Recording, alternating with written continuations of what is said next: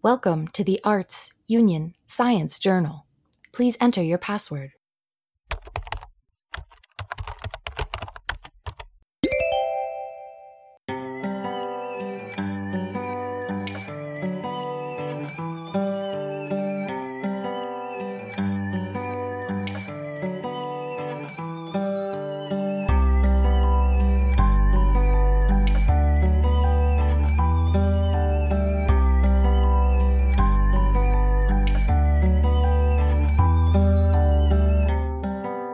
Dear members of the Arts Union Science Grant Panel, welcome to the first annual endeavor to award good movies the way others award good science. Today we begin our grant panel proper by running down half of the 10 films that are up for both an Oscar Best Picture and, more importantly, an Arts Union Science grant.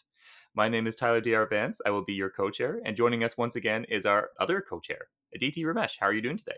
Hello, I'm good, Tyler. I'm good. Very excited today. Yeah, so how have your Oscar film watching endeavors been? Have you been able to get out there and really see some high quality film? Yeah, it's sort of been a mixed bag in terms of where I've been able to see them, just in terms of availability and show times and so forth. But it's sort of been a 50-50 between being able to see films in theaters and the other half sort of seen on streaming services at home at some point. Yeah. Yeah, I've seen a few of them in theaters. The vast majority that I've seen has been through streaming services. It is nice that we live in this modern era where we can do such things. I would like to be able to see some of them in theaters, especially the one that we're not going to talk about this week, which is 3 hours long, which I feel I need a theater in order to keep my attention because I am becoming a child of the modern era. It's like a disciple of YouTube, and it's not going well for my ability to sit through 3 hour movies. I feel the same, Tyler, definitely. If I'm streaming something, the ability to pause and then go and, take out a load of laundry or something ends up becoming overly distracting. Yeah. Yeah, even for movies that I absolutely love, there'll be moments where I'm just kind of like, oh, and I realize I haven't been watching the movie for the past 2 minutes. I've been on my phone. Even during these podcasts, I have to sit down here, get my setup, because I take the phone out to make sure that everything's working all right, so with that, and then throw it to the other side of the room so that I don't look at it at all. And then I hope it's still functional and not broken at the end of the hour. Oh, the poor thing has been around since 2017. It's been dropped on every surface from concrete to water, so it's lived its life at this point. If the next throw happens to be its last, I'm sure it'll die happy. At this point, I think maybe have to, include some endorsements if this phone lasts through all these tosses, and then see if we can get some ad dollars. That's true. We haven't really been pimping ourselves out for a whole lot of ad dollars of late. It's we tried early on by setting up the ongoing blood feud between LG and Toshiba TVs to really try and get the electronic crowd in on it. So maybe you're right. Maybe I need to start as finding my way towards saying, "Hey Samsung, I shouted out your phone and the way that I threw it all over the place, and it still kind of works sometimes when it feels like it." I mean, I hate to bring down the endorsement from Samsung, but I have had phones from them that have not been as long lived. So I've just tanked their ad dollars. I'm sorry. We will. I sense that the next blood feud is going to be a big one between Samsung v Apple. Yep. Regardless, ad dollars, give them to us. It's one way or another. Any of the people we just mentioned, give us ad dollars so you can hear more amazing content like this, and what's going to be coming up after this. Because for those of you who skipped the last episode, this is going to actually be the first of 2 episodes in which we mimic the scientific grant panel, but for movies. So using the 10 Best Picture nominees as our shortlist, we will endeavor to hand out 3 grants to the films that show cinematic greatness. 2 of the grants are called AUS Project Grants. They are for amazing movies that capture the times in which we live. And the last grant is called the AUS Foundation Grant. It is for filmmaking crews that we are most excited to see reassemble for their next project. But the handing out of those awards will still be several hours and a whole episode away. Because first, we have to discuss the nominees in question. So there are 10 nominees for Best Picture, as previously stated. The 5 that will not be discussed this week, they will be discussed for next week, are Belfast, Coda, Drive My Car, Licorice Pizza, and Nightmare Alley. That means that the 5 that we will be discussing this week are Don't Look Up, Dune, West Side Story, King Richard, and The Power of the Dog.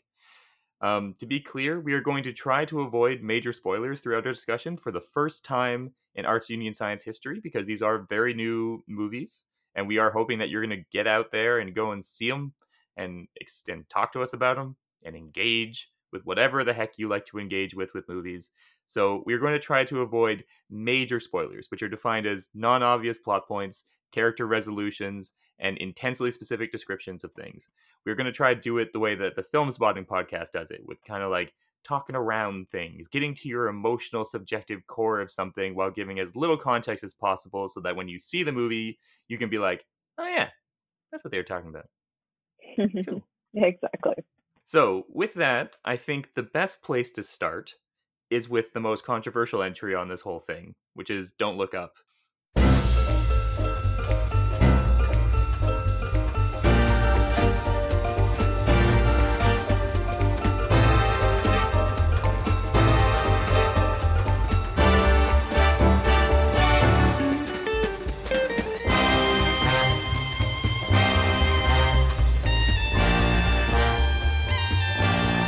So we're going to be we've decided to tag team this whole setup so that some of the movies I'm going to be leading the discussion, some of the movies Aditi is going to be leading the discussion, and some of the movies ain't going to be much of a discussion at all because only one of the two of us have seen it.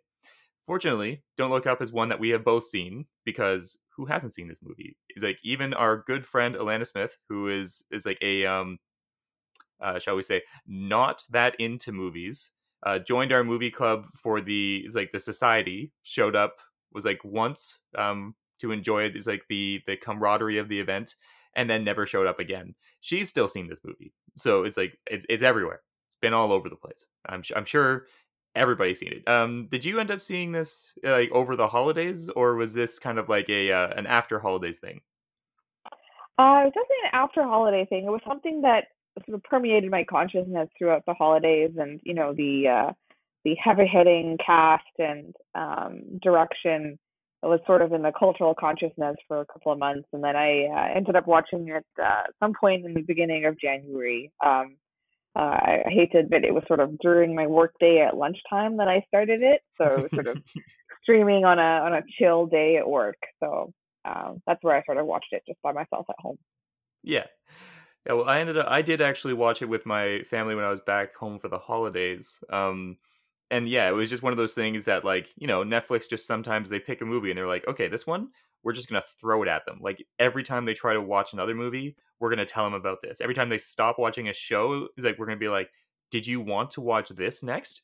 Too bad, because the trailer's starting in 5 seconds. It's like scrambling for the remote. And so I think with just the sheer ubiquitousness of this, it was going to happen. My parents were going to watch it, and I was going to watch it with them. But if you are one of those people out there that has somehow never seen Don't Look Up, perhaps never even heard of it, this is kind of a nice summary, or a very, very small, brief summary of the premise, which is effectively humanity fractures further in the face of an incoming comet that will destroy the world if it hits. And so that's the kind of like pithy one-sentence aspect. But if you look at it, it's effectively about a government who doesn't want to respond to scientific knowledge that the world is coming to an end, and would much rather to ignore it in the face of not wanting to cause a panic, but more specifically improve, not like take down their ratings, as because telling everyone the world's going to end, not good television. Doesn't make for people to be very, very pleased with themselves. So clearly this has a lot of connections to what it was intended to be for, which was the about climate change and our lack of response to climate change. But it also is serendipitously was being made during the COVID pandemic. And so when it came out, it also just happened to be a very interesting kind of satire of the Trump administration's handling of COVID response. And not just Trump administration, but pretty much all governments across the world that were trying desperately to ignore the signs that this was going to be something that they're going to have to deal with. And, it's like, on the one hand, you can't blame them. I don't like dealing with stuff. It sucks when people are saying, you're going to need to do this. You need to, it's like, make a doctor's appointment. It's like, you need to do all that. And I'm like, but I'd really prefer not to. It's just kind of like human nature. But at the same time, you know, you're a government. That's kind of your job, man. Whatever. Hard enough to take self-autonomy and decisions versus decisions over a full country or globally, I guess.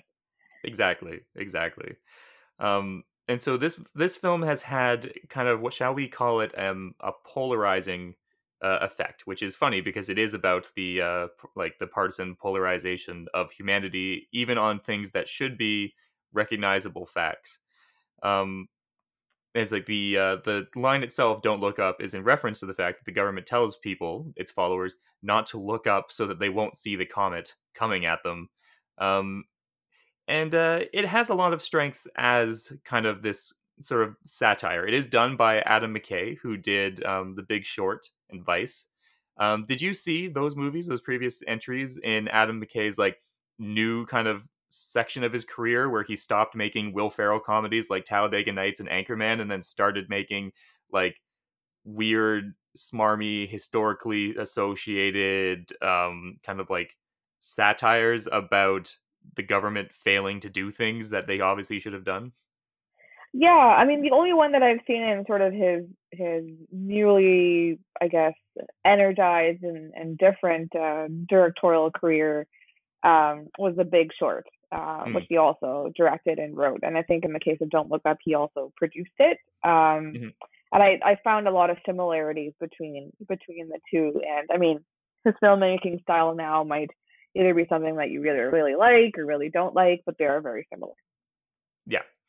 Yeah, he kept a lot of the kind of wit. There's like a lot of the, yeah, what I've described as kind of like a smarmy sense of humor. Is like there is a little bit of a kind of elbow to the, it's like ribs aspect to his movies, which I think can rub people the wrong way. A lot of people have referred to this movie as being smug, and like, and not just the people that it's obviously satirizing, but is like, but like other people, is like, and it's like people who are very much in favor of what he's kind of like pushing, especially on the climate change front, still find his stuff to be smug at times, and I can see it. I like it's there for sure, but for me, this felt less of kind of like a smarmy like, aha, I'm so much smarter than you, I'm so smug, as much as like just like venting. It felt like desperation. There were like moments where characters literally screaming at the camera, like it's like out of like despair, like we need to do something here. And I feel like that is really the emotion that I felt behind this a lot more.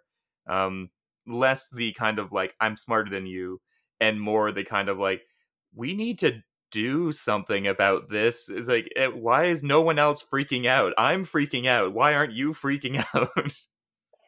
Yeah, I felt very much the same in that I felt like in The Big Short, The Big Short to me did come off a little bit smug in that it was a very slick production and um sort of fast talked you through the crisis, the financial crisis. But in this movie, maybe the reason why it didn't land for me, personally, was that I felt I'd already heard it before just by having kind of lived through it. And I think that the satire on essentially climate change and political unrest and the world essentially ending in so many different facets has already exhausted us over the course of the last 2 years and maybe more prior to the pandemic. That watching a film that continued to do so was just a little bit on the nose and maybe just emotionally exhausting for me. Yeah, on the nose is definitely one of the weaknesses that I have written down for this, in the way that it is a satire, and it's definitely a satire when you're looking at it in terms of climate change, because the thing that makes climate change difficult to respond to, aside from the fact that it requires like economic hardship and a complete change of the way that we view our role as stewards of the planet, is that it is kind of slow, and there's no definitive timeline, and the timelines keep shifting, and we'll have people like Al Gore who will stand up there and say this is going to happen in 10 years, and it doesn't happen in 10 years, and everyone sits there and kind of goes like, well, you see, he was lying. And it's like, no, it's like things we don't, it's all models, it's all prediction. it is happening, but there's no indication of exactly how quickly it will, as opposed to something like a comet's going to hit us. This is the exact day it's going to hit. This is what's going to happen. We need to do something. The satire, the kind of over the top satirical portion about it, is applying what we've already seen to something kind of slow and chronic and applying it to something that acute and intense. And in some ways, that would have maybe seemed less on the nose if COVID hadn't also happened, which was much more immediate and intense, like an obvious thing that was happening, and they still had the same response. So by the time this comes out, it's like, isn't this satirical? I'm like, no, I think this is just kind of the way to go. Like, I feel at this point like this is just what would happen. Yeah, and I think that it's sort of interesting the way they reframed. I mean, like climate change, sort of linking it back to The Big Short and sort of a financial crisis. Climate change poses itself as a green swan event or a green swan risk, which is, you know, Mhm. essentially a unexpected and rare occurrence with like far-reaching financial impact. But it's almost kind of turned on its head and turned into this like, you know, giant asteroid coming and about to annihilate the Earth, which is more of like a not even a black swan event, but more of just like a absolute destruction event. Like forget financial crisis. There's going to be nothing as we know it left anymore. That aspect of it was sort of interesting. Yeah, and it's so there. I think my favorite part of this movie, and the thing that kind of makes me like take pause when people are talking about the smugness of it, especially, is that near the end there's this especially like emotionally poignant scene that takes place with like a family at a dining table, and like for me myself, I was watching this with my family. I was seeing this happen, and I couldn't help but feel like a strong sense of like emotional catharsis with that. And like I've never felt that like in any other like Adam McKay film that I've seen so far. Like, and so I think that he is growing as a filmmaker and an ability to be able to actually evoke those sorts of emotions. Um, and he is also pretty good at like kind of like even in The Big Short. Yeah, the vast majority of his like smooth talking, like finger snapping, like it's like Ryan Gosling in that movie, just kind of like a smooth talker. He narrates a lot of it, and you can feel that kind of like slick, Mm-hmm. suave, ain't I so smart sensibility to the whole thing. And then there's a portion in the movie where like the main characters are in the process of kind of like gaming the system and like playing this whole thing, and they're like, yeah, we're gonna like get so much money, and then Brad Pitt's there to basically say like, do you know what you just did? You just bet against the it's like American economy. Effectively, if you win, there's gonna be huge financial consequences. People are gonna lose their jobs. Your family could be at risk and stuff like that. It's like, so don't celebrate this. It's like, and I think that ability to kind of like draw you into his shtick and then kind of like turn around and be like, but hey, could be seen as like very like kind of like smug again, because it's like I was just following your lead. But I think it is a cool kind of trick to be able to get you into the style and then just like stop you up with the emotional context of the reality of it. And I think he's done that since The Big Short. I think he did it here well. It's like pretty well. Yeah, almost like a there are no winners. Like you might think you're winning, but no one's winning. No, we're all losers. I think it was brought to fruition um, largely because he also manages to corral such a talented and a heavy hitting cast as well. Like that scene that you alluded to, sort of family at a dinner table. Um, there were some very fine actors sitting around that table. Oh yeah. Yeah, and it is one of those scenarios where like this is one of those movies where like you start to be surprised when someone shows up and they're not like an A-list actor. Like just random people show up and you're like, "Hey, that's the guy from CSI. Hey, it's Timmy. Good old Timmy Chalamet. What are you doing here?" And like all of this sort of thing going through. It's like, and then yeah, meanwhile the lead cast, like I haven't seen Jennifer Lawrence in a movie in a long time and she was great. Leonardo DiCaprio is always fantastic. Meryl Streep as like the Trump-esque president, fantastic. Yeah, Mark Rylance as the essentially Mark Zuckerberg of this movie. I love Mark Rylance. I've heard things that are effectively talking about how they feel like his performance is a little like tone deaf when it comes to people who are on the spectrum. I didn't read it that way, but I'm not as familiar with that as other people might be. Still, I find that Mark Rylance is a great actor, and so I'm always pleased to see him on screen whenever he shows up.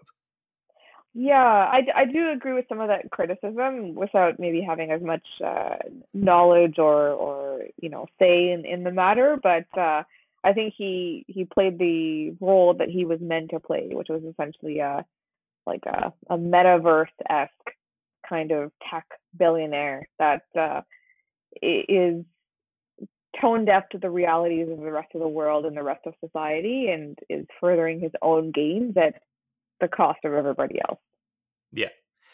Yeah, so I think you're right that the cast does a lot of the heavy lifting here for Adam McKay. It's like it's like that's been the case with a lot of his movies. Is like, and I also think that the kind of controversy is one of those situations that has kind of earned it this place in these like the Best Picture nominees, because it is not my favorite by far of the movies that I've seen so far. It is actually probably my least favorite, but it is definitely the one that the most people have seen, and it's the one that's going to get the most attention. And it'll be Mhm. interesting to see what that means for it on the night of the Oscars, and more importantly, what it'll mean for our it's like our little our grants that we're going to be giving out. Because I do have to ask the question: do you think this film would actually be a good representation of 2021, aka is it um, well, not susceptible? What is the word I'm thinking of? Would you be able to give it an AUS project grant without issue? So, I mean, I think that my comment to that or response to that is sort of a two-pronged answer, in which I think that this is, of all of the films, probably the best representation of 2021 itself, just based on the fact that we were living through a pandemic still, have lived through it for the last 2 years. Climate change has been an issue for gosh knows like decades already, and it's something that isn't being addressed. And so I think this is the most socially commenting, uh, topical movie, but it's something that I don't think I'd watch again. I didn't feel like it resonated with me on a deeper level in terms of like emotionally connecting with me, or otherwise being like a long standing like film that you could watch 10 years from now and still gain a lot from it. And so Mhm. I don't think I'd give it a project grant. I'd say give it a watch and tell me what you think about it, but I don't know if it has a lot of long lasting impact. And I'm not sure, unless Adam McKay moves from this very on the nose satire into maybe a slightly kind of buffed out and like softened approach, I'm not sure I'd want to see a movie just like this made again. Yeah, I think that's pretty much what I have written down. Is like, yes, it is definitely a good representation of 2021, and almost a little too good in the way that I think Mm-hmm. it's like this type of thing requires a little bit of distance.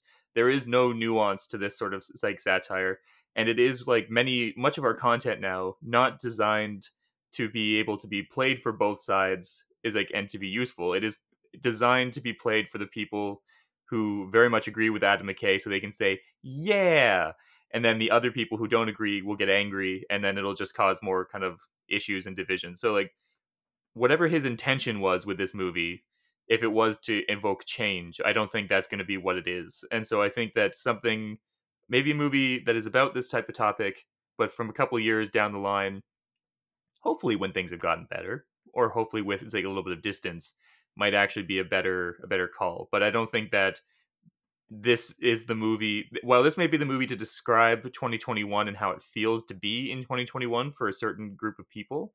I don't think that that actually makes it. I think that's actually a kind of a its downfall in this case. And I agree. if we're thinking about the promise of future success, about whether this would be eligible, which was the word I was looking before, for the Arts Union Science Foundation grant, of looking at the filmmakers and seeing if they would be given a grant to be able to go forth and produce more content. I think I would agree with your final sentiment, where you're kind of like, I think for a while I've seen enough of Adam McKay's stuff, unless he wants to pivot in some way. Um, Yeah, is that I'm getting the feeling that we're seeing diminishing returns. So I'm getting the feeling that we've seen the best we're going to see of him, and I'm not. I don't think I'm. I don't think I'm ready for another one. And I also don't think that film Twitter can handle another one.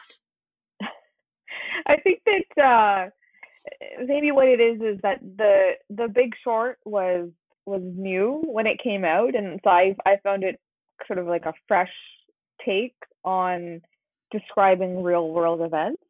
Whereas I think by the time this movie has come around, it's neither fresh nor new. And by not new, I mean like not new for Adam McKay, and not fresh because we're already living through it. And I think that releasing a movie like this during the pandemic, when we're already living through it and already kind of like worn down and, you know, exhausted from it, at least in my opinion, didn't lead to the best reception. Agreed. Even if you are agreeing totally with him 100% on all the viewpoints as portrayed by all of these characters. Yeah, I completely agree. And so with that, I think we'll leave Don't Look Up. We will continue to stare pointedly at our feet, I suppose, and we'll move into something that is, shall we say, completely different.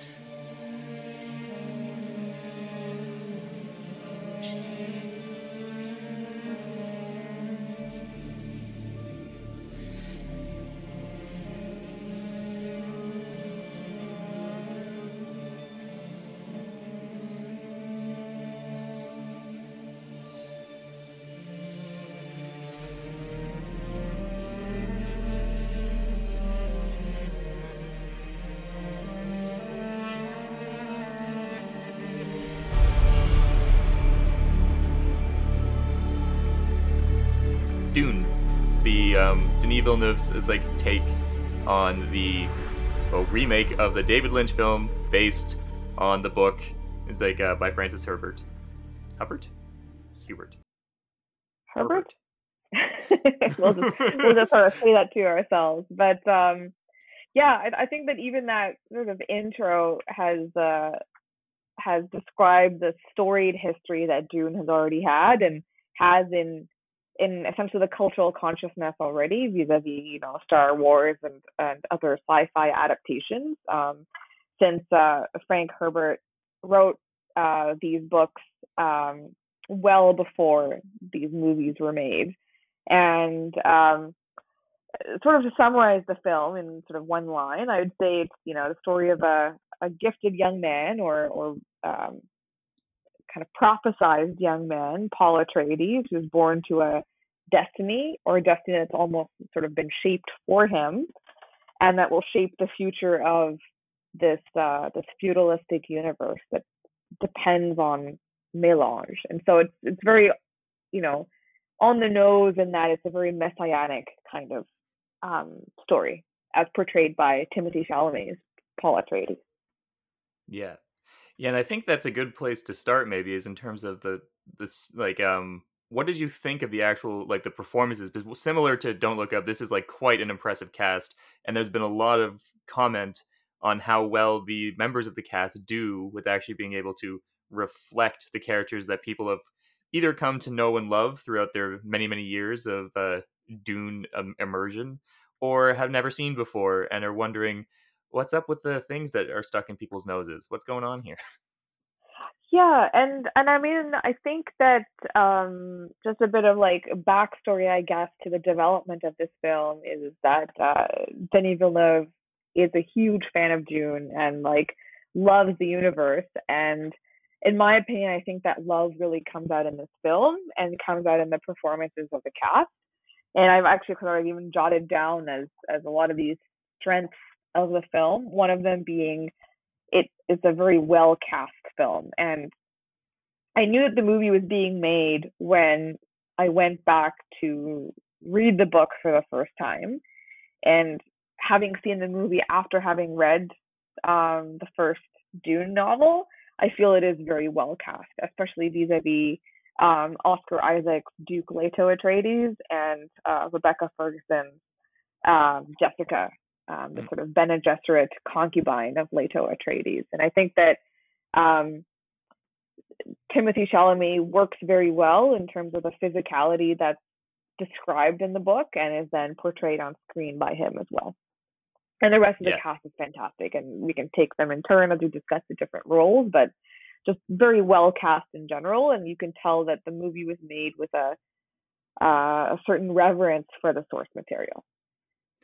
Yeah, and that reverence is definitely on display here. It's like when they told me that Denis Villeneuve was gonna, well, actually no, that's like when they said they were gonna make a Dune movie, I'm like, good luck. And then they're like, Denis Villeneuve's gonna direct it. I'm like, okay, I could see this working. Is like, and I think he has kind of like earned himself a reputation at this point of being able to make huge budget thinky man's sci-fi in a way that has not really existed for a long while. He's become kind of like the new Christopher Nolan before Christopher Nolan was claimed by the film bros in ways that it's like I don't really enjoy. But he is like, I think that definitely what you're saying is that like, his love for it is showcased here. And I'm interested is like in kind of the, so is like having read the novel, it's like, and you've laid out a few of the, it's like the actors that you feel did a really good job of portraying their characters. I was kind of having issues throughout with Rebecca Ferguson's portrayal of Jessica, not because of anything she was doing. She was doing a great job, but specifically how they decided to portray the character and give her a lot more emotional, like outer response, as opposed to like how the character is portrayed in the novel, which is very outwardly stoic, even though she is having like a lot of internal stuff. And that's kind of what Timothy Chalamet is doing. You can feel that in his character. There's a lot of interiority to Paul Atreides that is kind of going on behind a very blank Timothy Chalamet, and I think he does a good job of portraying that. It's like that interiority. Why do you think they decided to make Jessica more outwardly emotional? Is like as a choice in the film? I mean, I think that there is a certain challenge to adapting this film to begin with, and uh, the Lynch version I think has had its issues. I haven't seen it, but I've read a lot about it and heard a lot about what he tried to incorporate in it. And I mean, admittedly, he also inherited the film at a crucial juncture that was already over budget and all of that stuff. Mm. But I think that there is an intrinsic challenge to adapting this because so much of the book is an inner monologue that it's very hard to necessarily, I guess, like portray inner narration or inner monologue on screen. And that actually leads to one of the weaknesses that I felt was in the film. And I'm not sure if this is necessarily a criticism on Denis Villeneuve or on like the film itself, but maybe on just the difficulty to adapt the source material because there is so much of this inner monologue that I didn't feel like there was a lot of emotional investment in these characters. It was a very well produced, like amazing set design. You had like a sense of scale and atmosphere building and world building. But in terms of emotional connection to the characters, you sort of had to interpolate that from what you saw of the universe, like kind of place these characters within that scale. And I think maybe this outward emoting was an attempt to connect us to the character because there's a very much like a stoic Bene Gesserit upbringing that Jessica has had that I think that if she had kept to that stoicism would have also been a little bit dull on screen. Yeah, I'm pretty sure you're right. And it's like in my head kind of I think they needed to have a character that was going to emote.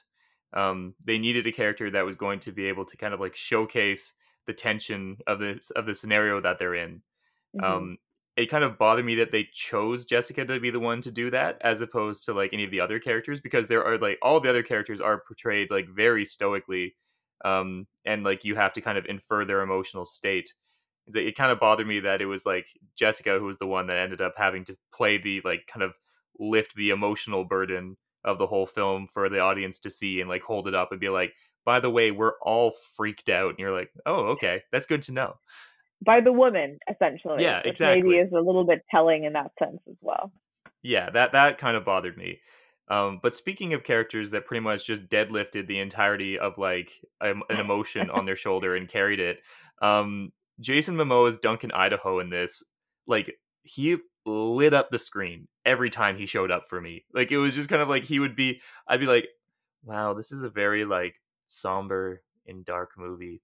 And like, yeah, as you said, like, I'm having a hard time getting really emotionally invested, but I'm amazed by the visuals and this logo. And then Duncan Idaho would show up and just like crank the energy to 11. I'd be like, okay, I'm getting on board now. Yeah, I think that in a movie that was otherwise very serious and didn't inject a lot of like comedy, because I think to a certain extent we're used to seeing these like big action set pieces in modern times in either like a Marvel universe or like Mission Impossible or Jason Bourne, where like it is gritty and real and serious, but there's also space for humor and comedy, which in Dune, I think largely because there's a lot of ground to cover and a lot of atmosphere and world building to cover as well, that it's hard to necessarily find time for a lot of comedy. That Duncan Idaho was definitely that light in it, without it really pulling you out of the world, which was very nice to see. Yeah, for sure. And then I think I just feel like we do need to like continue moving and talk about other movies, but like we gotta just like gush about the visuals and the music for a bit, right? Like that's just so good. I mean, you got Hans Zimmer on the job, so I think that he's doing a good job building the musical atmosphere. And I think that the one thing that was really lovingly and accurately, I would say, at least based on my imagination when I was reading the book, put to screen was, as I think mentioned before, just a sense of scale. And like you kind of got an idea of how this world really is. Like it's at once this desert landscape on Arrakis, where the Fremen live, but on the other hand, you also see how like there's these small details of how high tech it is, with these like lamps that follow them and these ornithopters that essentially like beat like insect wings to like raise these helicopter-esque, future-esque flight vehicles into the sky. And there isn't a lot of over explaining of all of this, and not a lot of like jargon. Like I feel like it's very easy to just sort of throw like, this is this piece of tech and this is this other thing, whereas you're just like, okay, I know melange is important, like spice is very important, but it's sort of like the soft sci-fi that Frank Herbert has written, just saying, okay, this just makes all this tech possible. Enjoy seeing it on screen with, today's CGI and FX to the fullest degree. And the sort of visuals and scope and ambition that Denis Villeneuve had, I feel very much has been translated very well to screen. 100%. There are images from this movie that still just kind of like are sitting in the back of my head, just waiting to pop in every so often. Be like, by the way, remember this shot of like of just like these like massive battle between two like groups as like ships are being shot out of the sky and stuff like that. It's like, okay, just remember that you remember that. Cool. Fades back. Oh, and remember the part where, and just like it's so much of that throughout the entirety of like the weeks that followed, was just remembering the individual images. And I think that was very true for Blade Runner 2049 as well. A movie that I haven't revisited since I watched it, because I loved it so much, and people have pointed out tons of problems with it afterwards, and I'm like, I don't care. I just love the visuals. They were so pretty, and I just don't want to go back and have to deal with all of the crap that people kind of like trudged out for me. And it's like, but all these things, and I'm like, get out of here. I don't care about that. It was pretty. It was cool. It was emotionally poignant in visual storytelling. Isn't that what a movie is supposed to be? Plot hole guy. No. I also watched this in IMAX, so it was particularly visually stunning. And I think that, if it's going to be brought back into theaters or still in theaters at some point post-pandemic, just a quick shout out to the viewers to watch it in IMAX if at all possible. I do suspect that they will replay this just because it was such a tough time in which to roll out a movie into theaters, and with a part 2 coming out, that surely there'll be an IMAX experience again, and I might go and see it again in IMAX, to be honest.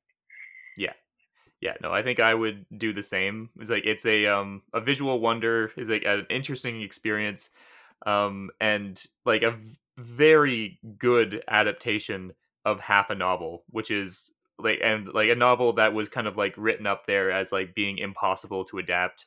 I already tried once, failed terribly, and I think that this one is going to be it's going to be a good adaptation. And it's a pretty hefty novel. Like, it's not a short book, so I think No. that it makes a lot of sense to split it into in the movie adaptation. Oh yeah, and the number of people that I've seen like talk about how they made it through the first like 20 pages of Dune and couldn't go further. I'm like, yeah, it's because like the first like quarter of that novel is just like information dump after information dump.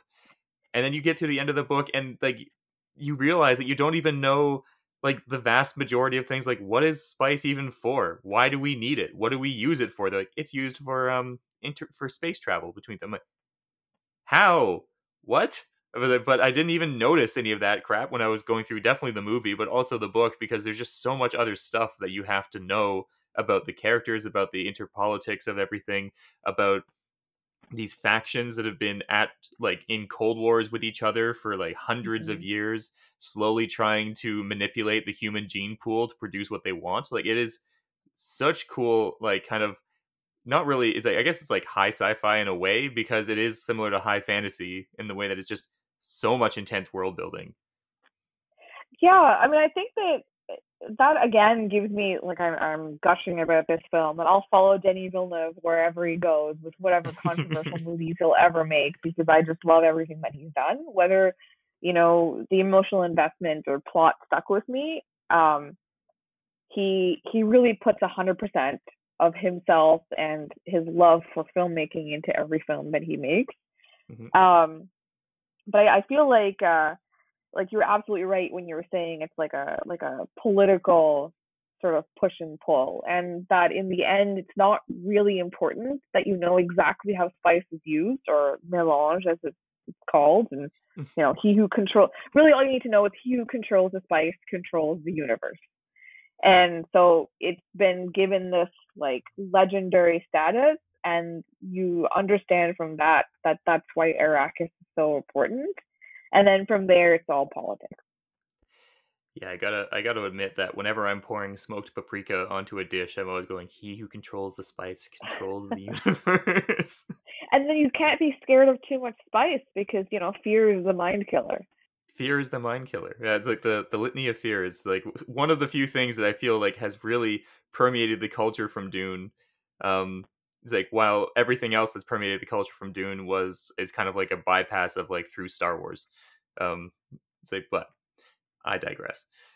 So like, let's think a little bit about, is this film a good representation of 2021? Is it eligible for an AUS project grant? Man, that word and I are not having a good day today.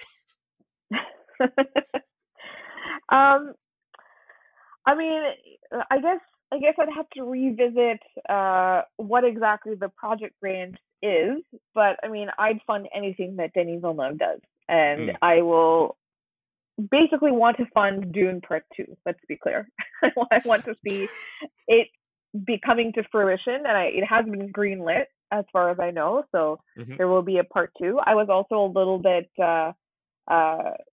confused when I purchased tickets, and then I was just looking up the film just like the week beforehand, and I was like, wait, it's only Part 1. Like, I was like, oh, I'm going to go see Dune. Wait. I'm going to go see Dune Part 1. So we have to greenlight Part 2, and I have to see Part 2. Yeah. No, I completely agree. I would say that this film as it stands is not a good representation of 2021 for me. First of all, it's a very old sci-fi novel. It's like, and whatnot. But the portions that make Dune still relevant to today, especially the kind of like neo-imperialism, it's like religion used as kind of like a planting seed, is like so that it can be like used to control people, all of that sort of interesting themes. They don't really get to that in this half of Dune. This Dune is much more about like the kind of like the politics of, it's like, and the family drama and the setting up of this world that is like ripe for a messiah to show up. It's like, and so I was very excited by this movie. I think they did a very great job for it. For me personally, it's not a good representation of 2021, because without knowing where it goes, it almost has kind of like an unintended, like stamp of approval is like on imperialism. And I think that is like that stamp will be easily washed away in this, like, with a part 2 where you really start dealing with kind of the machinations of what was required to get all of this to come into place and what it will mean for the universe at large. Yeah, I mean, I agree and disagree with that, Tyler, to be honest. Because I do think that there was a certain piece of this that did resonate with me as in keeping with 2021 times, or 2022 as it may be, or current times in general. Because there was a section that almost detailed the plight of the Fremen, which I think is very much a plight of any subjugated or conquered people, which continues to happen, whether it's under like imperialism or democracy or free world or whatever it might be, or Russification of Ukraine, as is, a very current topic now. And I think that part 2, based on the book material, will focus a lot more on the Fremen, which, as you mentioned, would be more in keeping with 2021. But I think there was a little bit of that. But I do admit that there was a lot of this neo-imperialism, like feudalistic society that is not really as relevant, at least in North America. Yeah, like you get there's an unfortunate thing about, like, with the Duke Leto being like such like a good guy that's played by Oscar Isaacs, that there's this kind of feeling, you see, he's going to be a good ruler of these people who don't want to be ruled, sort of thing. And I feel that, like, that sort of like illusion kind of gets washed away as you go further in, and you discover that he was never going to be able to lead these people. These people aren't. It's like these people are free. They're doing their own thing, and they know way more about this than anybody else thought. It's like and that I'm excited for that, because that is kind of where this movie eventually is like ends, like aiming towards, and by the end you can see that they've taken aim at where they're going to go. But it is, as you said, like a part 1. And while they do show the people that were there, they spend a lot more time with the colonizers than they do with the people who are being colonized. Yeah, I do think that part 2 is going to deal more with the Kwisatz Haderach, or Muad'Dib, as the Fremen call him, and that part is very interesting to me. I think that it was a really good basis while being a very good standalone film as well, but there's a lot to come. And I'm very excited to see it. Oh, me too. And I think that was like, from our conversation, it is very obvious that this is a strong contender for the for the AUS like foundation grant, in the way that we will follow Denis Villeneuve, especially like definitely into Dune Part 2. But it's like, if he wants to keep on doing heady sci-fi, if he wants to go back to doing intense thrillers that are on a much smaller scale, like Sicario, or Prisoners, if he just wants to, I don't know, do a spaghetti western, I don't care. I will follow him through whatever is like trials and tribulations he has waiting for me. Yep, I agree, for sure. It's definitely a strong contender. Sweet. Well, with that, I suppose it's time to move into the next movie, which is also a movie that has a very famous director who knows how to move a camera around. This is West Side Story.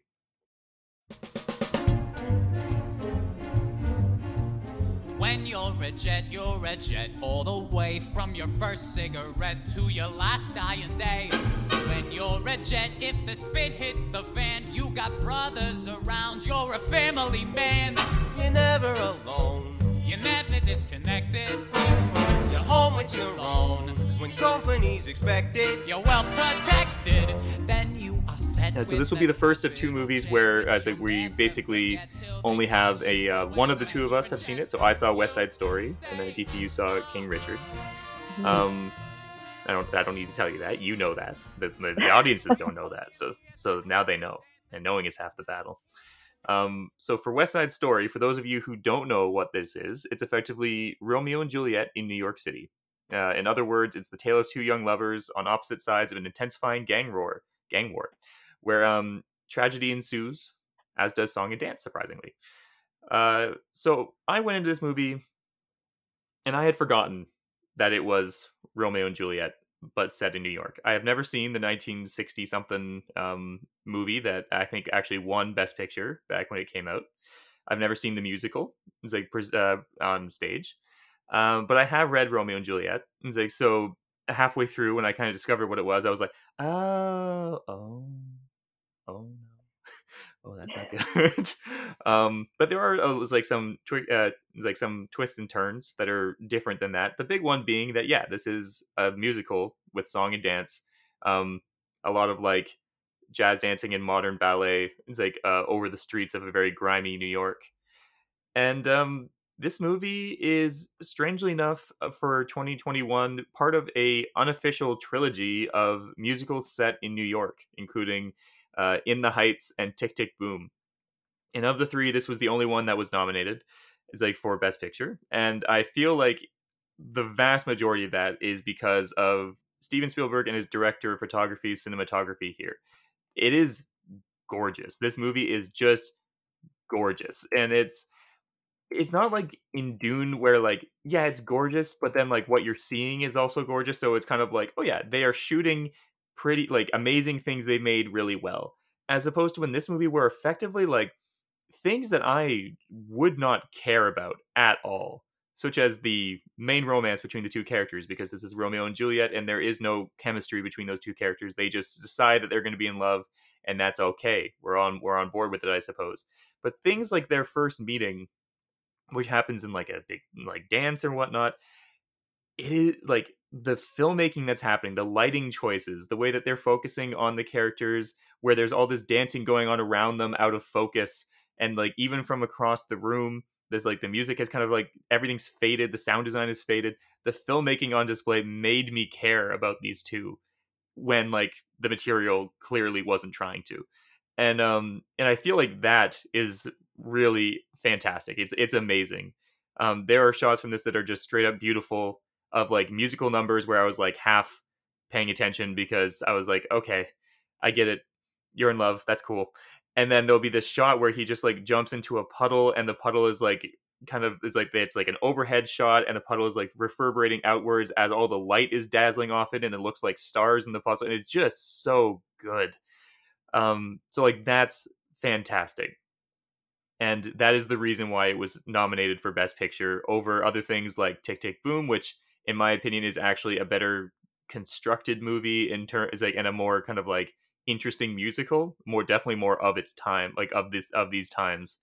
Or like In the Heights, which probably had the best musical number is like of the whole year with its opening number. Is like but then is like just wasn't nearly as like as visually interesting or consistent as this one was. But yeah, so have you ever seen West Side Story, or do you know much about the musical or the movie that came out in 1960s? Yes, I've seen the 1960s West Side Story, and I mean, I'm not really sure that it resonated with me. I think just like you mentioned, the Romeo and Juliet story is something that's been told and retold, and I find that the music is great, and I find it very catchy and hum along. But I'm very excited to see the Spielberg adaptation from what you've said, because I think that it's been a little bit of a hard buy-in for me, and also partly a reason why I haven't gotten around to watching it yet is it's not top of list in terms of content, as I'm not as into musicals, as into sort of romantic dramas. But I feel like your endorsement of how just gorgeous it is a big plus. And I've heard that Ansel Elgort had some pipes. Yeah, Ansel Elgort was surprisingly good, and I don't say that as the insult that it definitely is. It's like it wasn't the intention, because it was just that I've seen him in Baby Driver, and he was good in Baby Driver. He had the footwork in Baby Driver for sure. I think during this podcast, I was like on Baby Driver that it's like I mentioned how that movie is effectively a musical, but the characters don't sing. He's just kind of like dancing to his own soundtrack. It's like and I think that works out really well. He's obviously got the footwork here. He also has some pretty good musical chops. He can sing very well. But he is like as good as he is incredibly outshined by the supporting cast, and also his co-lead, Rachel Zegler, who is like new to movies. This is her first movie, I think. I believe the story that I had heard from another podcast was that she was applying for a production of West Side Story in a theater and got rejected, and so sent that same tape to Steven Spielberg for the, and then got the movie instead. And I'm like, well, that if that isn't just the best one-upman, I won't know. Nice. That's awesome for her. Oh yeah, and she's a fantastic singer, and it was to the point that like you see her character for a while before she actually sings, and it's just she like lit up the screen. It's like, especially with the song Tonight, which I didn't know the West Side Story songs very well. I thought I didn't know any of them, and then consistently throughout the movie, I'd be like, "Oh, this is from that movie. Oh, this is from that movie." Like, I Feel Pretty is from that movie. I'm like, oh, I didn't know that. It sort of entrench itself into the cultural consciousness. Yeah. Oh, definitely. Now there is like an ongoing debate about this movie that kind of functions on the idea of like, did we need this? Did we need another version of West Side Story? Because like West Side Story is a story at its heart about a class divide. And I think it's like, but it's also about a racial divide between kind of the down and out members of a kind of, I don't know, diasporic white society of like Irish and Polish and I was like all these immigrants that have kind of just, their families have been kind of left behind by the American dream. Versus like a growing Puerto Rican community in the it's like New York, which would as like eventually be kicked out of the region that they're in and move northwards into Washington Heights, which would then lead right into the musical In the Heights. So it's like it's all connected in its own weird little way. But this is like in some ways I feel West Side Story handles this kind of story in an interesting fashion. We are looking at a racial divide between two like people who are struggling at the bottom of a ladder where the people above are in the process of demolishing their neighborhood and gentrifying it and replacing it with, as is said in the movie specifically, a bunch of rich white people, which you will all be serving them later. Is like, and I think it is like that there is some merit to that story being told. At the same time, this is definitely a story that was written for the perspective of a white person and for white people. There's a reason why the vast majority of the beginning of the movie is from the kind of like is like the quote unquote white trash of the neighborhood's perspective. And then as you go forward, you then start to see more and more of the Puerto Rican side of it because they're effectively trying to like entice the white audience in with the stuff they recognize and then kind of say, but this other side too. And I think it's like we've in some ways, I feel like we've seen enough movies that handhold is like our the majority white audience through that enough. We've seen enough Green Books, and maybe we've seen enough West Side Stories as well. And it's especially sad that this came out the same year as In the Heights, which is definitely much more of a story that is about the community. That it's like it's from that perspective. It's about them from the beginning to the end. And it's like, and this one got nominated and the other one didn't. And I do feel like that the majority of that is craft, but a good chunk of it might also be bias. Yeah, I think we have Steven Spielberg behind it. It's hard to say no. Yeah. Yeah. And so it's like for further aspects of that conversation, I would recommend don't listen to me because I am effectively a triple threat of privilege when it comes to it's like all of that sort of aspects of being a straight white man. But there is a really good podcast called Black Men Can't Jump in Hollywood, which is like did an episode on West Side Story, and it was very cool to see a lot of different perspectives brought onto this story in that way. So I would recommend checking that podcast out if you're interested in seeing that sort of aspect of the discussion.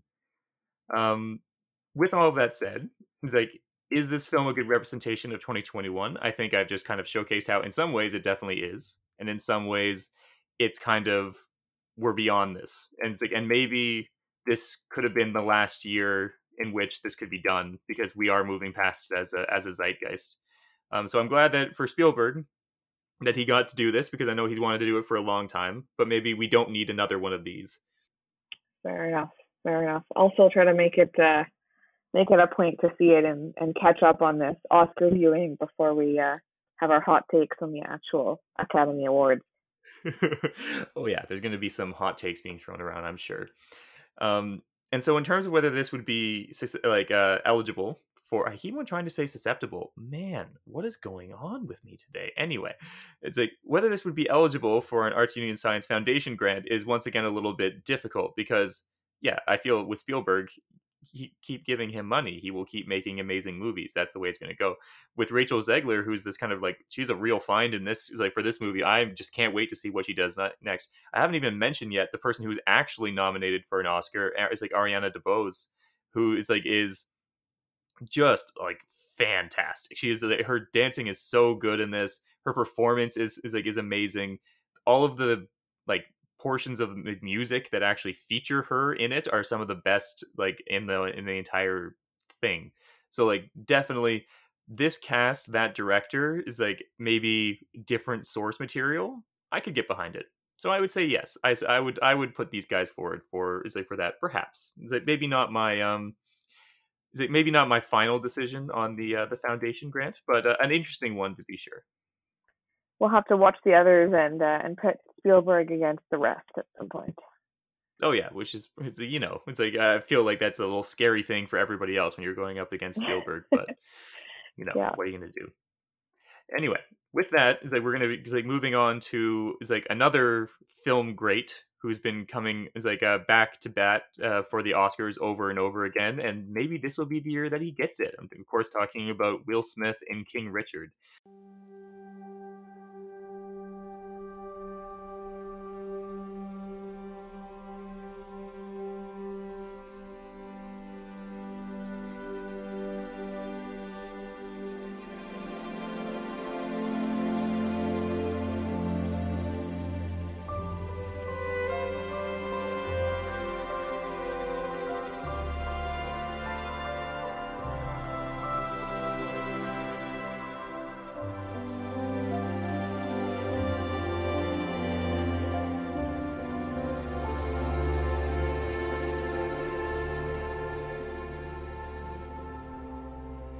So it's like you saw this one, I didn't.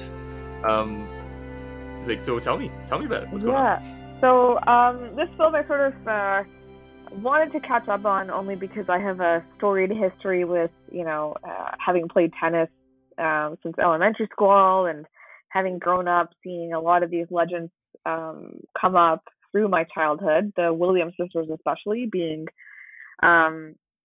two sisters who shot to superstardom essentially in the mid to late 90s through into the early 2000s, essentially winning every single major tournament that they entered and doubles and everything, that it was sort of hard to avoid wanting to know a little bit from the biopic perspective of it. So essentially, to sort of summarize what King Richard is about, it's a biopic of Richard Williams, who was the father of Venus and Serena Williams, and so how he shaped his daughters into tennis champions and essentially fought to bring them out of a tough life in Compton to the world stage. And he had a very unorthodox way of doing it, and a lot of that is detailed in this film as well. And it was definitely very well cast, as you alluded to, Tyler, in terms of Will Smith playing Richard Williams, and he plays him, I would say, to perfection in terms of what I know from having seen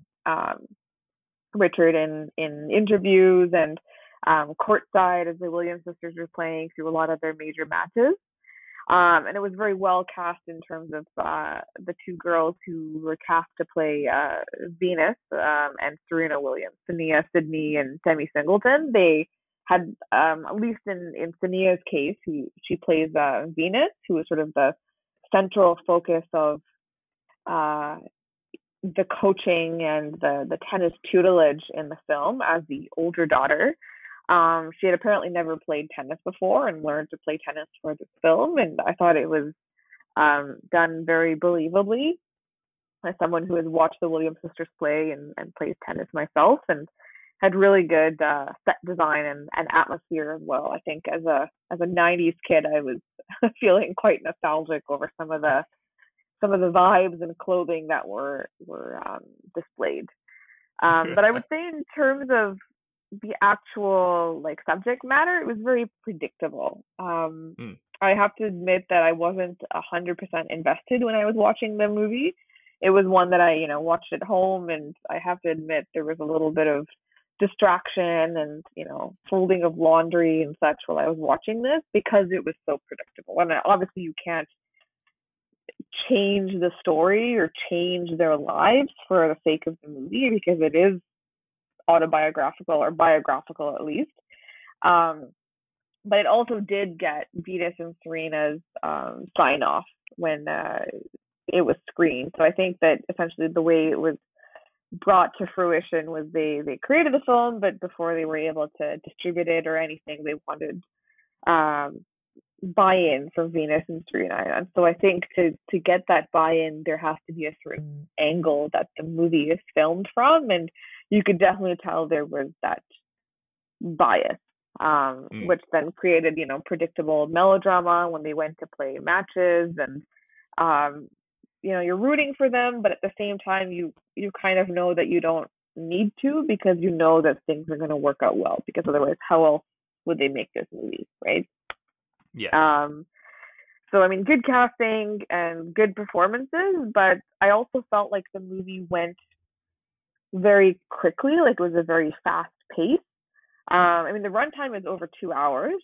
It does feel like all of those, 2 hours and 25 minutes, but fast paced from the sense it, moved from them practicing on, a sort of derelict tennis court in Compton to, the danger that they have in their neighborhood, to being picked up by a coach, to, starting to train with the very best in their sport.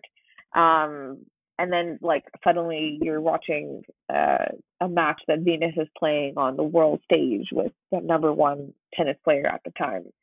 And it felt very rushed in that sense without necessarily emotionally investing in each of these successes that they have. Because I think that is what the real focus of this was for me, or maybe should have been, in my opinion, that they did have a hard life, and that, Richard and his wife Brandy are like working all hours to, put food on the table and a roof over their heads. And you see glimpses of their sort of difficult life with, various stepdaughters from previous relationships, and them all living under the same roof and, living together as a family without maybe necessarily just focusing on the tennis quite as much. But, good movie, but nothing I would rewatch necessarily.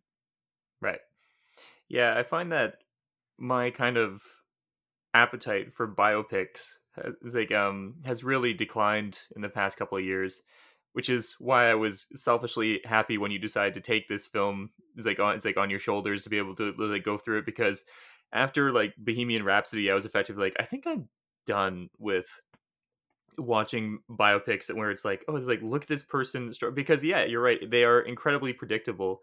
And that's not to say that like a person's life is predictable, but it's that they almost seem to have a set structure for how these things are supposed to go.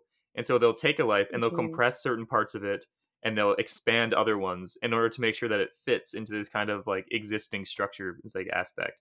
And so I don't know if that was the case in this movie, but from what you're describing, you've kind of like certain things getting glossed over, other things that were like really putting a heavy emphasis on the melodrama of these like specific moments that does scream to be very much of kind of like, oh, we were watching these people's lives as portrayed by every other biopic structure in Hollywood.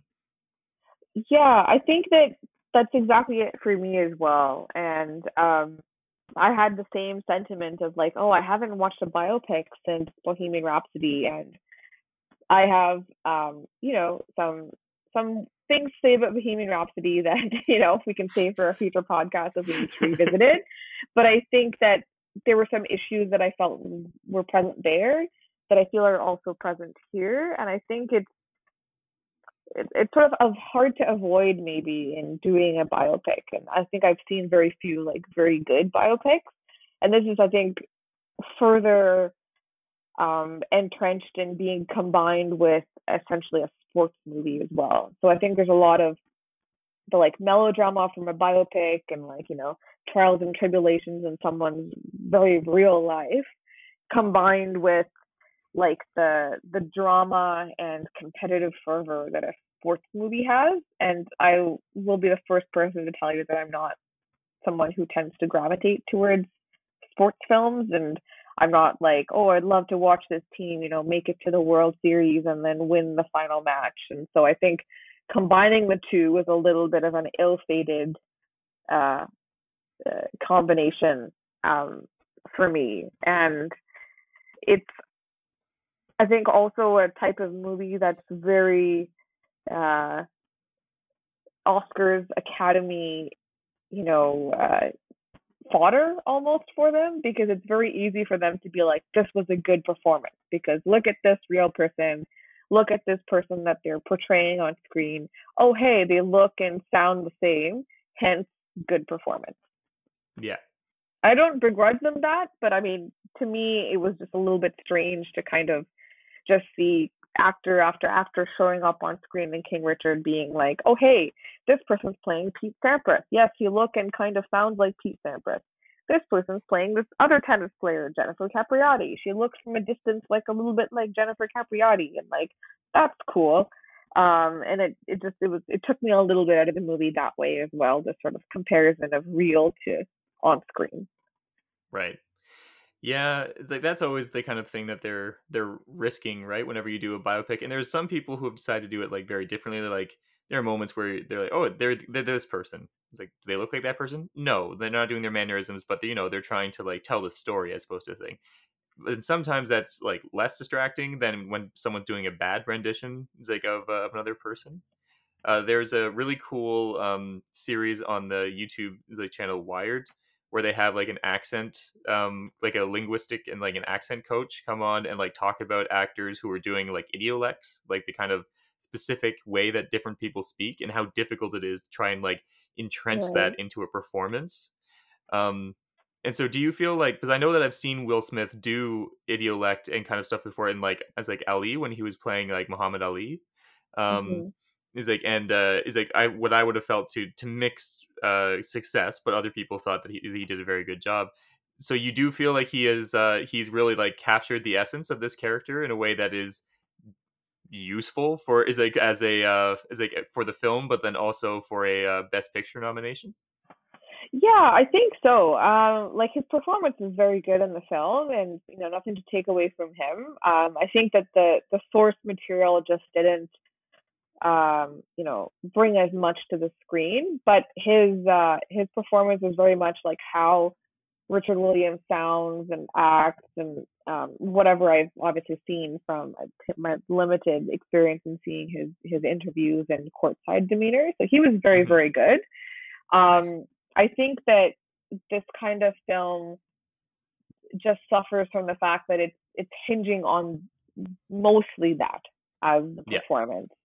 And that the biopics, or maybe I wouldn't even call them biopics, like movies like, Judas and the Black Messiah, focus on specific, historical and political characters, but also tell like a greater story of the, political climate at the time. Something like Spotlight as well, based on like real people, but, the actual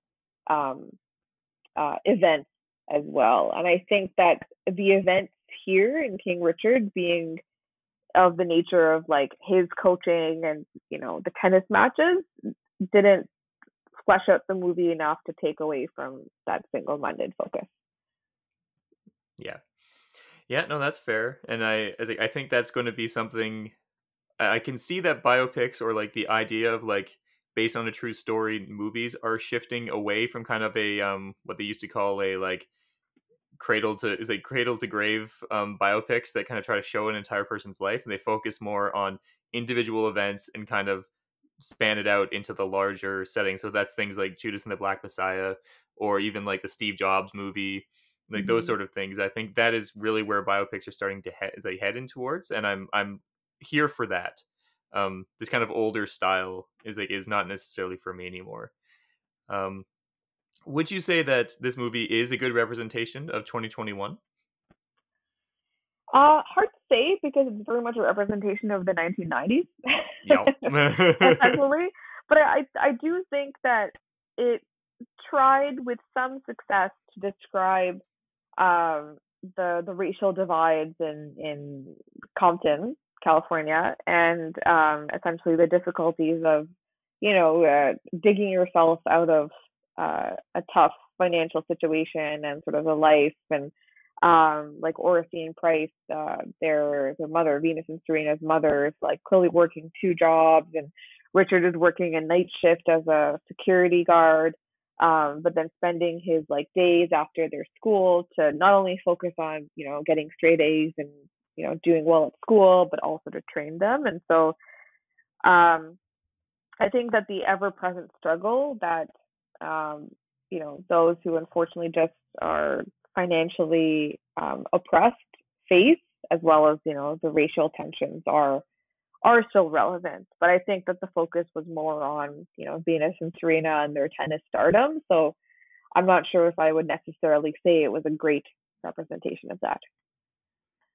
And then on the other side, would you be interested in seeing something that this same cast and filmmakers would do in the future if they were to go at it from as like a different movie?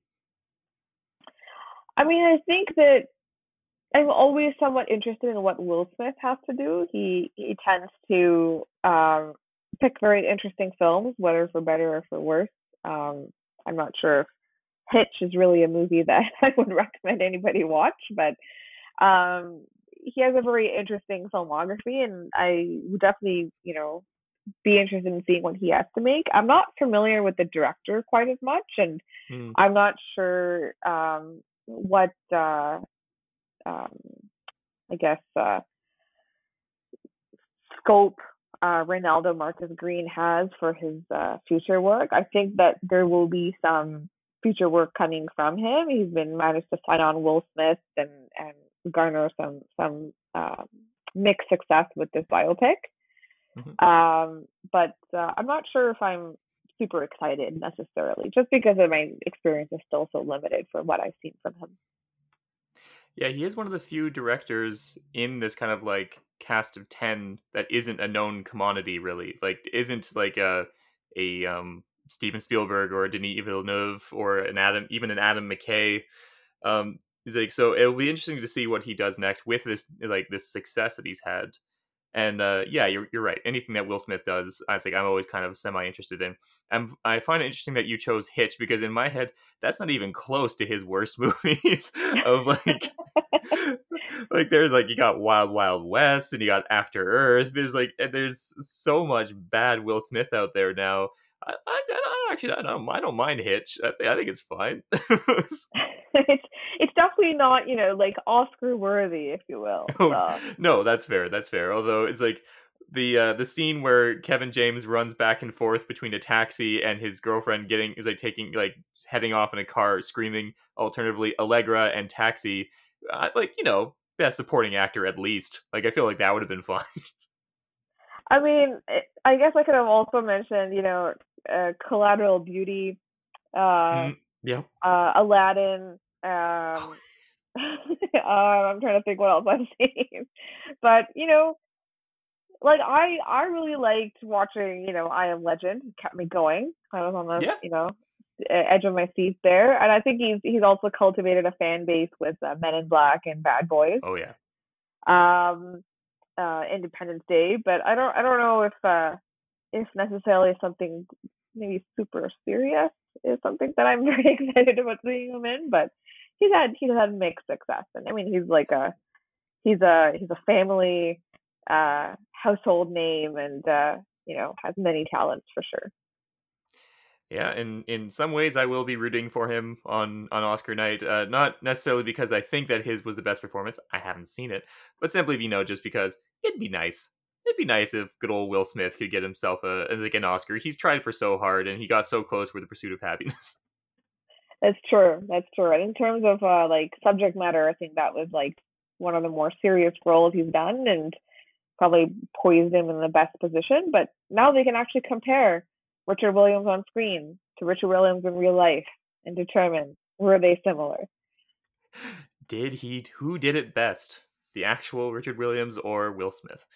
And similarly to Steven Spielberg versus other directors, going up against Will Smith, even if it's in portrayal of your own life, never something you necessarily want to find yourself in. That's a tough fight to win. Yeah. That being said, there's some actors nominated for leading role that I'm a little bit more excited about. Yeah, and actually one might be coming up quite soon in our next and final film to discuss for this episode, The Power of the Dog.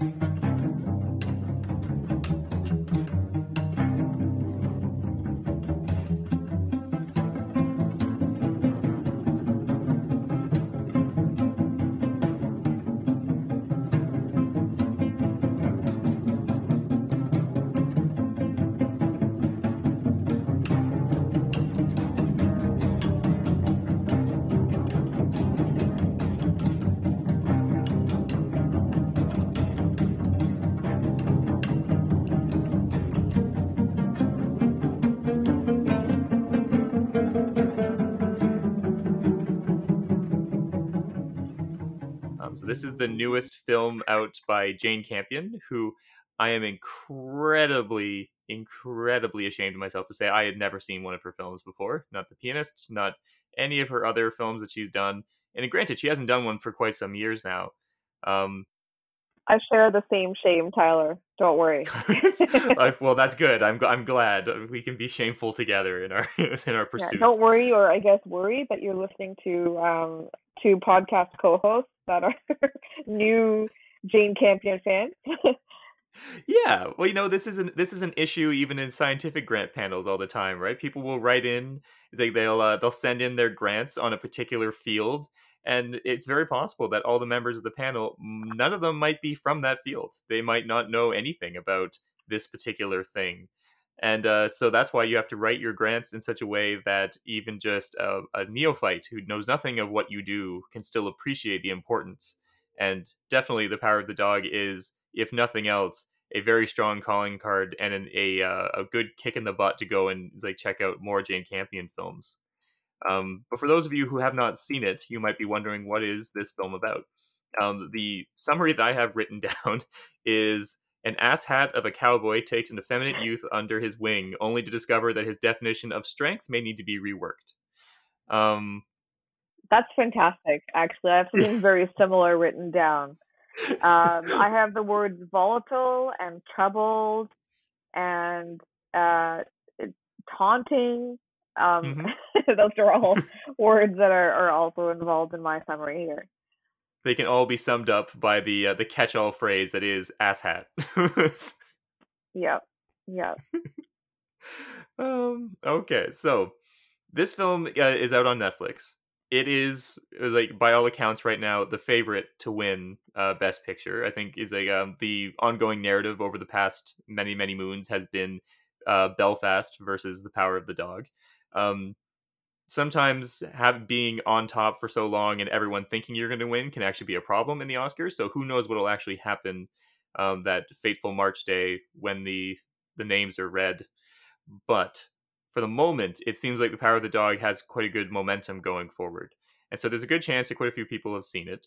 But for those of you who haven't, it'd be nice to kind of go through and look at kind of the strengths and weaknesses that show up here.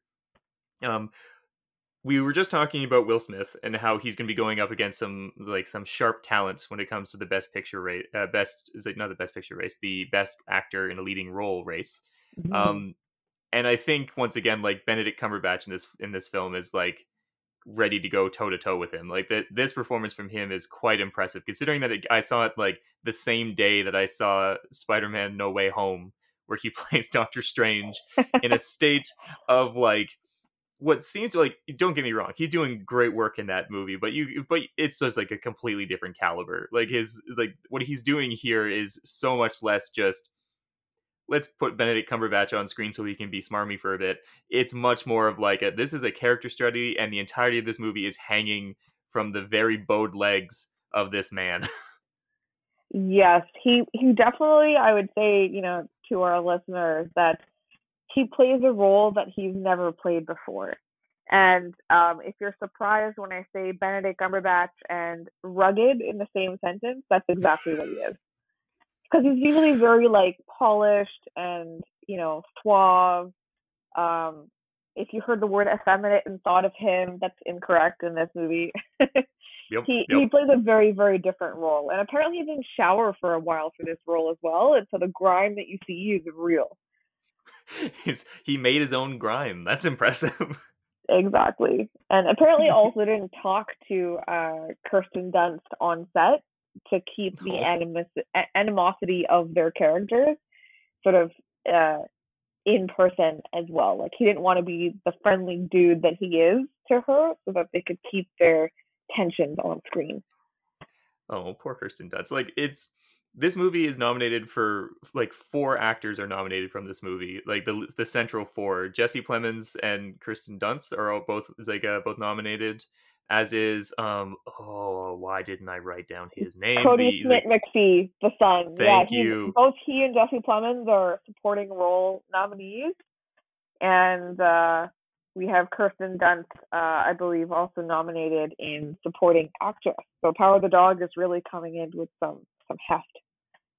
Yeah, and so, like, and all of them do a great job. Like, they're fantastic. Jesse Plemons and Kirsten Dunst are actually married in real life, which I did not know until I was looking up stuff for this. And Jesse Plemons, you know, ever since he showed up in Breaking Bad, he's just always he's always a pleasure whenever he's on screen. He's like, whether it's I'm Thinking of Ending Things, or his fun turn in Game Night, where he plays the crazed cop that doesn't get to be part of Game Night. He's doing a great job. Kirsten Dunst and Jesse Plemons in a season of Fargo, essentially losing their minds and mismanaging their lives, and things just sort of go sideways very quickly, as they do in Fargo generally. But, yes, that's something they've held over from the Coen brothers in general, the idea of, like, people way over their heads mismanaging their lives. Exactly. And there's a little bit of mismanagement in this film as well, in terms of the way their lives go.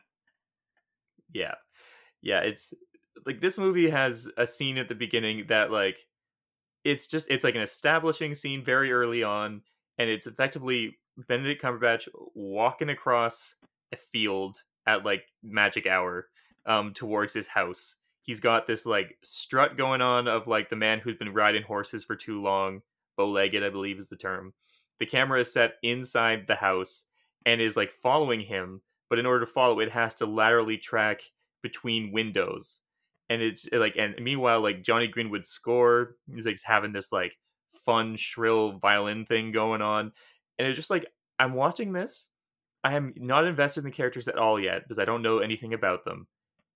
And I'm just kind of mad because I'm already really, like, they've already got me. Like, I'm already so in.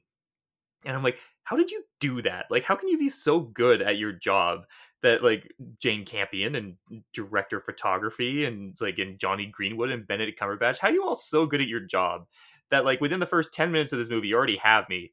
And I'm like, and I feel myself getting a little pissed. Like, it's like, I will never be as good at anything as these people are at their job.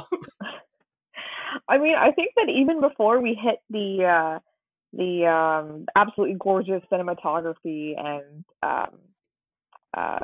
directing, that the film opens actually even before that, and I had to sort of rewatch it to get a good idea of what was happening. It starts with just a voiceover of Cody Smith-McPhee's character, Peter, and he says, "When my father passed, I wanted nothing more than my mother's happiness." And so then you kind of immediately get drawn into, like, what is going on? Like, why is this person talking about their mother? And then you see Kirsten Dunst's character, and then you start essentially rooting for her throughout the film. Yeah. Oh yeah, it's very easy to root for her in this because Benedict Cumberbatch is such an ass. Like, he's so mean throughout the course of this, and he reminds me a little bit of the character, like, Gregory House from the medical drama House. Yeah. In the way that he's a man that's obviously damaged. He has issues that he's carrying with him. There's, like, an idea of what masculinity and strength is. Yeah. And kind of he uses those things as weapons, as, like, more than as shields now. Like, maybe at one point it was a shield, but now he's, like, got really good at taking that shield and using it as like a freaking sword, and he's like damaging all the people around him all the time. And it's interesting to me that like a lot of people call this movie slow, and I think it is very slow. It takes its time at really revealing what its internal message and its theme is. And like we always talk about character arcs and how like a character progresses throughout and there's a lot of character arcs that are in this movie. But really, I think the greatest thing in this movie for me is that it has like a thematic arc in the way that my perception of what the theme was shifted and changed as we went through and as we learned more about the characters. And that kind of progression, they like you get to the very end of the movie and that's like you've been waiting for the other shoe to drop the whole time, and it finally does at the end, and it's like it resonates so well with like a very, very thick, ponderous thud that really makes you like kind of like stumble your way from the, whether it's like, well, I was going to say the theater, but I didn't see it in the theater, I saw it at home, so I stumbled my way out of the living room and into the kitchen, and like had to kind of like talk myself through what I had just seen. And I think that has kind of turned a few people off in terms of it was too slow at the beginning, it changed in everything that they thought the movie was. But for me, I think that was the best part of it, is this kind of journey to discovering what the movie's really about. Yeah, I think that it's almost like that slow burn kind of lures you into thinking that the film is about one thing, and then it slowly pivots to the point where you don't even detect what's happening, and it suddenly becomes about something totally different. Like essentially the movie starts as a relationship between these two brothers, as played by Jesse Plemons and Benedict Cumberbatch. And you definitely see the like differences between these two brothers. For context, this movie is set in 1920s Montana, despite being not filmed entirely in New Zealand. But you can believe it; it's a gorgeous landscape regardless. And I've never been to Montana, so I'll take it for what it's worth.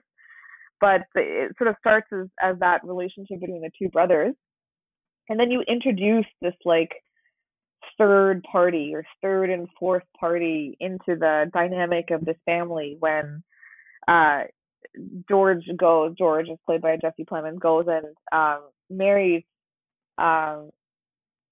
poor innkeeper, is played by Kirsten Dunst, who has a son, and these two parties come and like live with these two brothers, and then Benedict Cumberbatch is just like vitriolic towards them and makes their lives very difficult. And then the movie sort of changes from the relationship between these two brothers, because at one point I think Jesse Plemons' character is largely sort of absent because he has to go to town for whatever reason as part of business, and you just see these two people, this boy, his wife and her son, left alone with the brother-in-law, and the struggles that they have during that. But I think as you see these relationships develop, you also sort of wonder what Phil's backstory is and why he's the way he is, and so almost toxically masculine.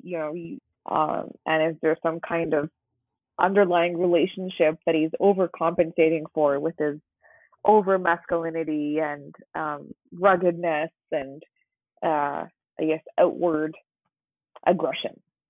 Yeah, it's definitely an interesting character. Is like a one that like you learn much more about as you go through, and we're in this kind of way right now where we're doing spoiler free here for the most part. It's like, and so I'm trying to like not get into the ending a whole lot, but I think the ending is really, it's one of those movies where it kind of like it hangs on how well you take the kind of the end and the reveal of it. And sometimes that's not a good thing. Like for instance, you look at like The Sixth Sense is the movie that launched 1,000 people who thought that all you needed to do a good movie was to have a nice twist at the end. The problem is that oftentimes you spend so much time waiting for the twist that nothing else has any merit to it. Yeah, like the rest of M. Night Shyamalan's films. Like the rest of M. Night Shyamalan's movies, exactly. They tried to recreate that magic, and it's hard if you're relying on one moment.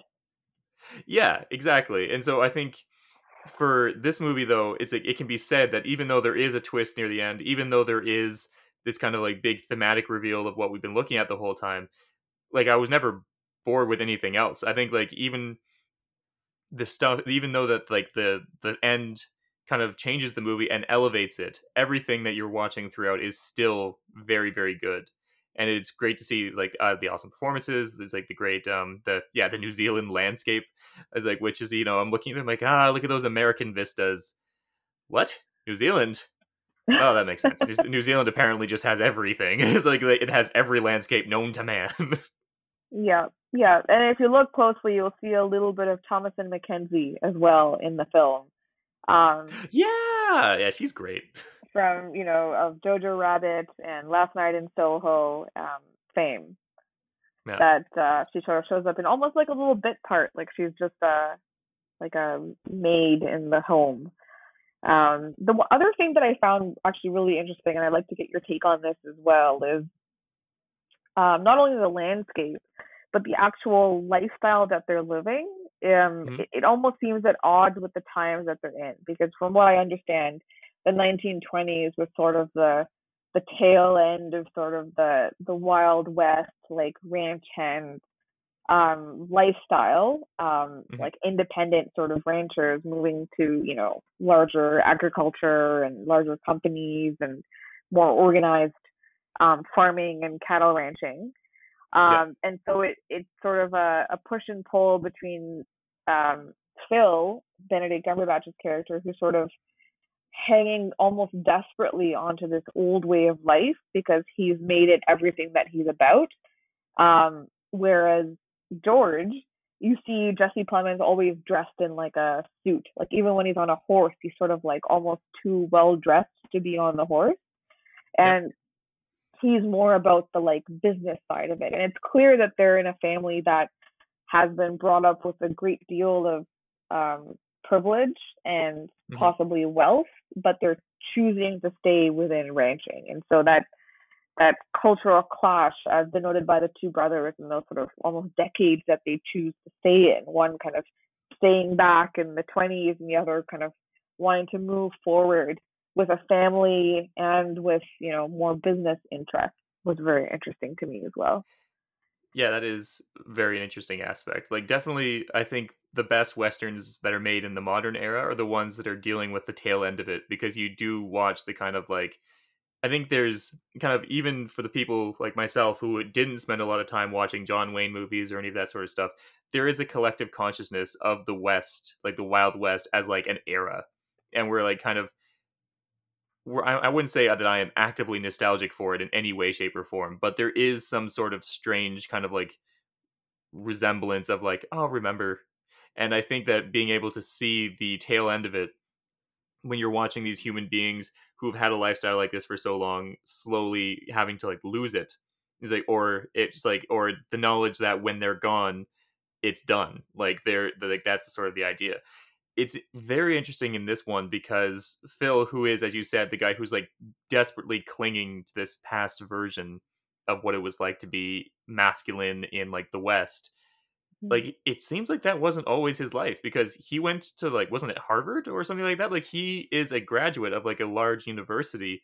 He had the kind of like version of a quote unquote modern life at one point. Yeah. And it's like he's chosen to become a rancher, even though he could have gone a very different way. So instead of being like a relic from the past, he is a person who's dug up a relic and become possessed by it in a way that is like really intense. It's like, and I think considering what we learn about him and what he might have been running from in himself, is like, and as well as what the life of a modern thing might have allowed him to explore more in ways that he didn't want to. It is interesting to see that, like, yeah, the holding on to the past in this case isn't something he was necessarily born into, but something he's found and adopted as like a shield, as a protection. Yeah.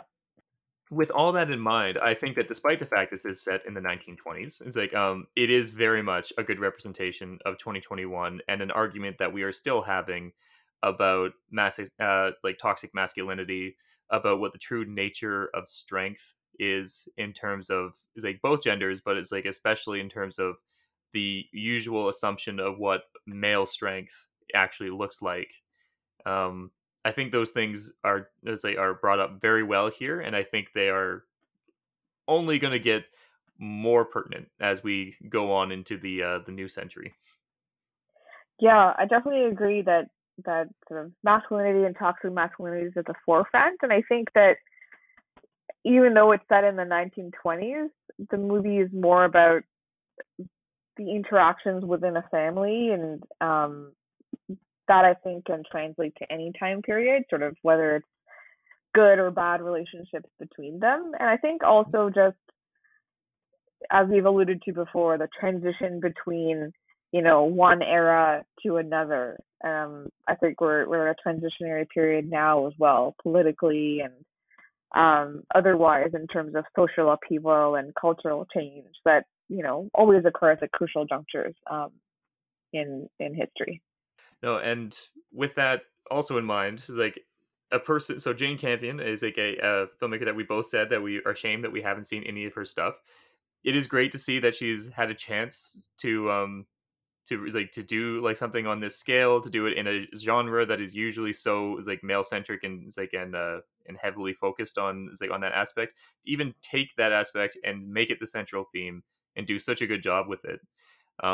And then it'll be, I would personally be excited to see what she does next. But before I can see what she does next, I think I probably have to go back and see all the stuff she's done already, because it's pretty great to see that when you find a quote unquote new, as in new to you, filmmaker, and then you can look back and see all the films they've done already. It's like they already have the future waiting for you. It's just in the past. I was literally going to say the same thing. Like, I'm looking forward to what she, you know, will make upcoming, but I really need to catch up on her filmography. And, you know, if she spends as long between Power of the Dog and her next film, I think I'll have a lot of time to catch up on her existing filmography, especially starting with The Piano, mm-hmm. to watch that. But yeah, I mean, I will, if I was given a bankroll, I would bankroll any film she makes. For sure. Yeah, and so we're coming to the end now of this first foray into a grant panel. We have looked at 5 of our nominees, gone through their strengths, their weaknesses, and their eligibility. Yeah, look at that. Nailed it. For the 2 different types of like grants that we have here. So before we close the episode out, I'd just like to get any final thoughts you have on kind of the movies you've seen so far, on any sort of trends you might be seeing, and what you're excited to talk about next week. Yeah, I mean, I think that it's a really good group of movies, and they tackle very diversely different subjects, which is not always the case. Like, sometimes there's sort of a general leaning towards one social construct or cultural topic. But I mean, they're all making very strong statements, and I'm very excited to look into the other half of the Best Picture nominees, and I'll see if I can, you know, watch a couple of other nominees as well for other categories to kind of flesh out our discussion. But very excited to continue our discussion here and to revisit all of them to make our own decisions and final picks. Yeah, I've also been trying to catch up on some movies that are outside of the Best Picture stuff, including the Best Animated Feature, where I think I've seen almost all except for Flea at this point. And it's been a fun time. I think it shall continue to be a fun time. I'm excited to see what movies that we have waiting, whether it be 3-hour Japanese dramas or 1.5-hour Irish dramas in black and white, or just going outside it all and saying, hell, I'm just going to go and I'm going to watch The Tragedy of Macbeth. Don't care if it's nominated for Best Picture or not. I want to watch it, and I think I will. I think I will as well, and we can just sort of shove that into our discussion maybe if time allows.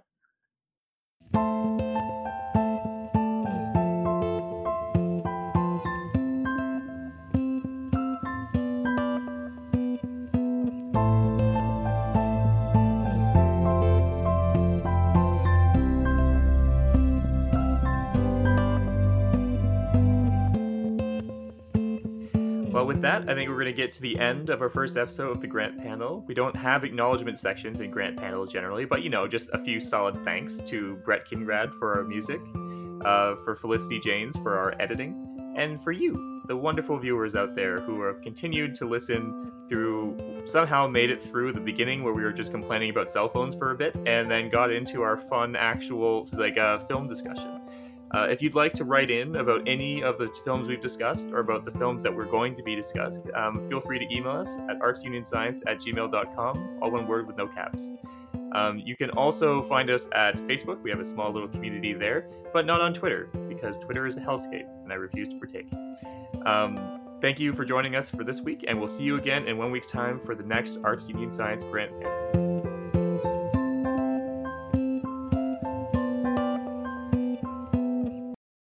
Your session with the Arts Union Science Journal has expired. Please try again later.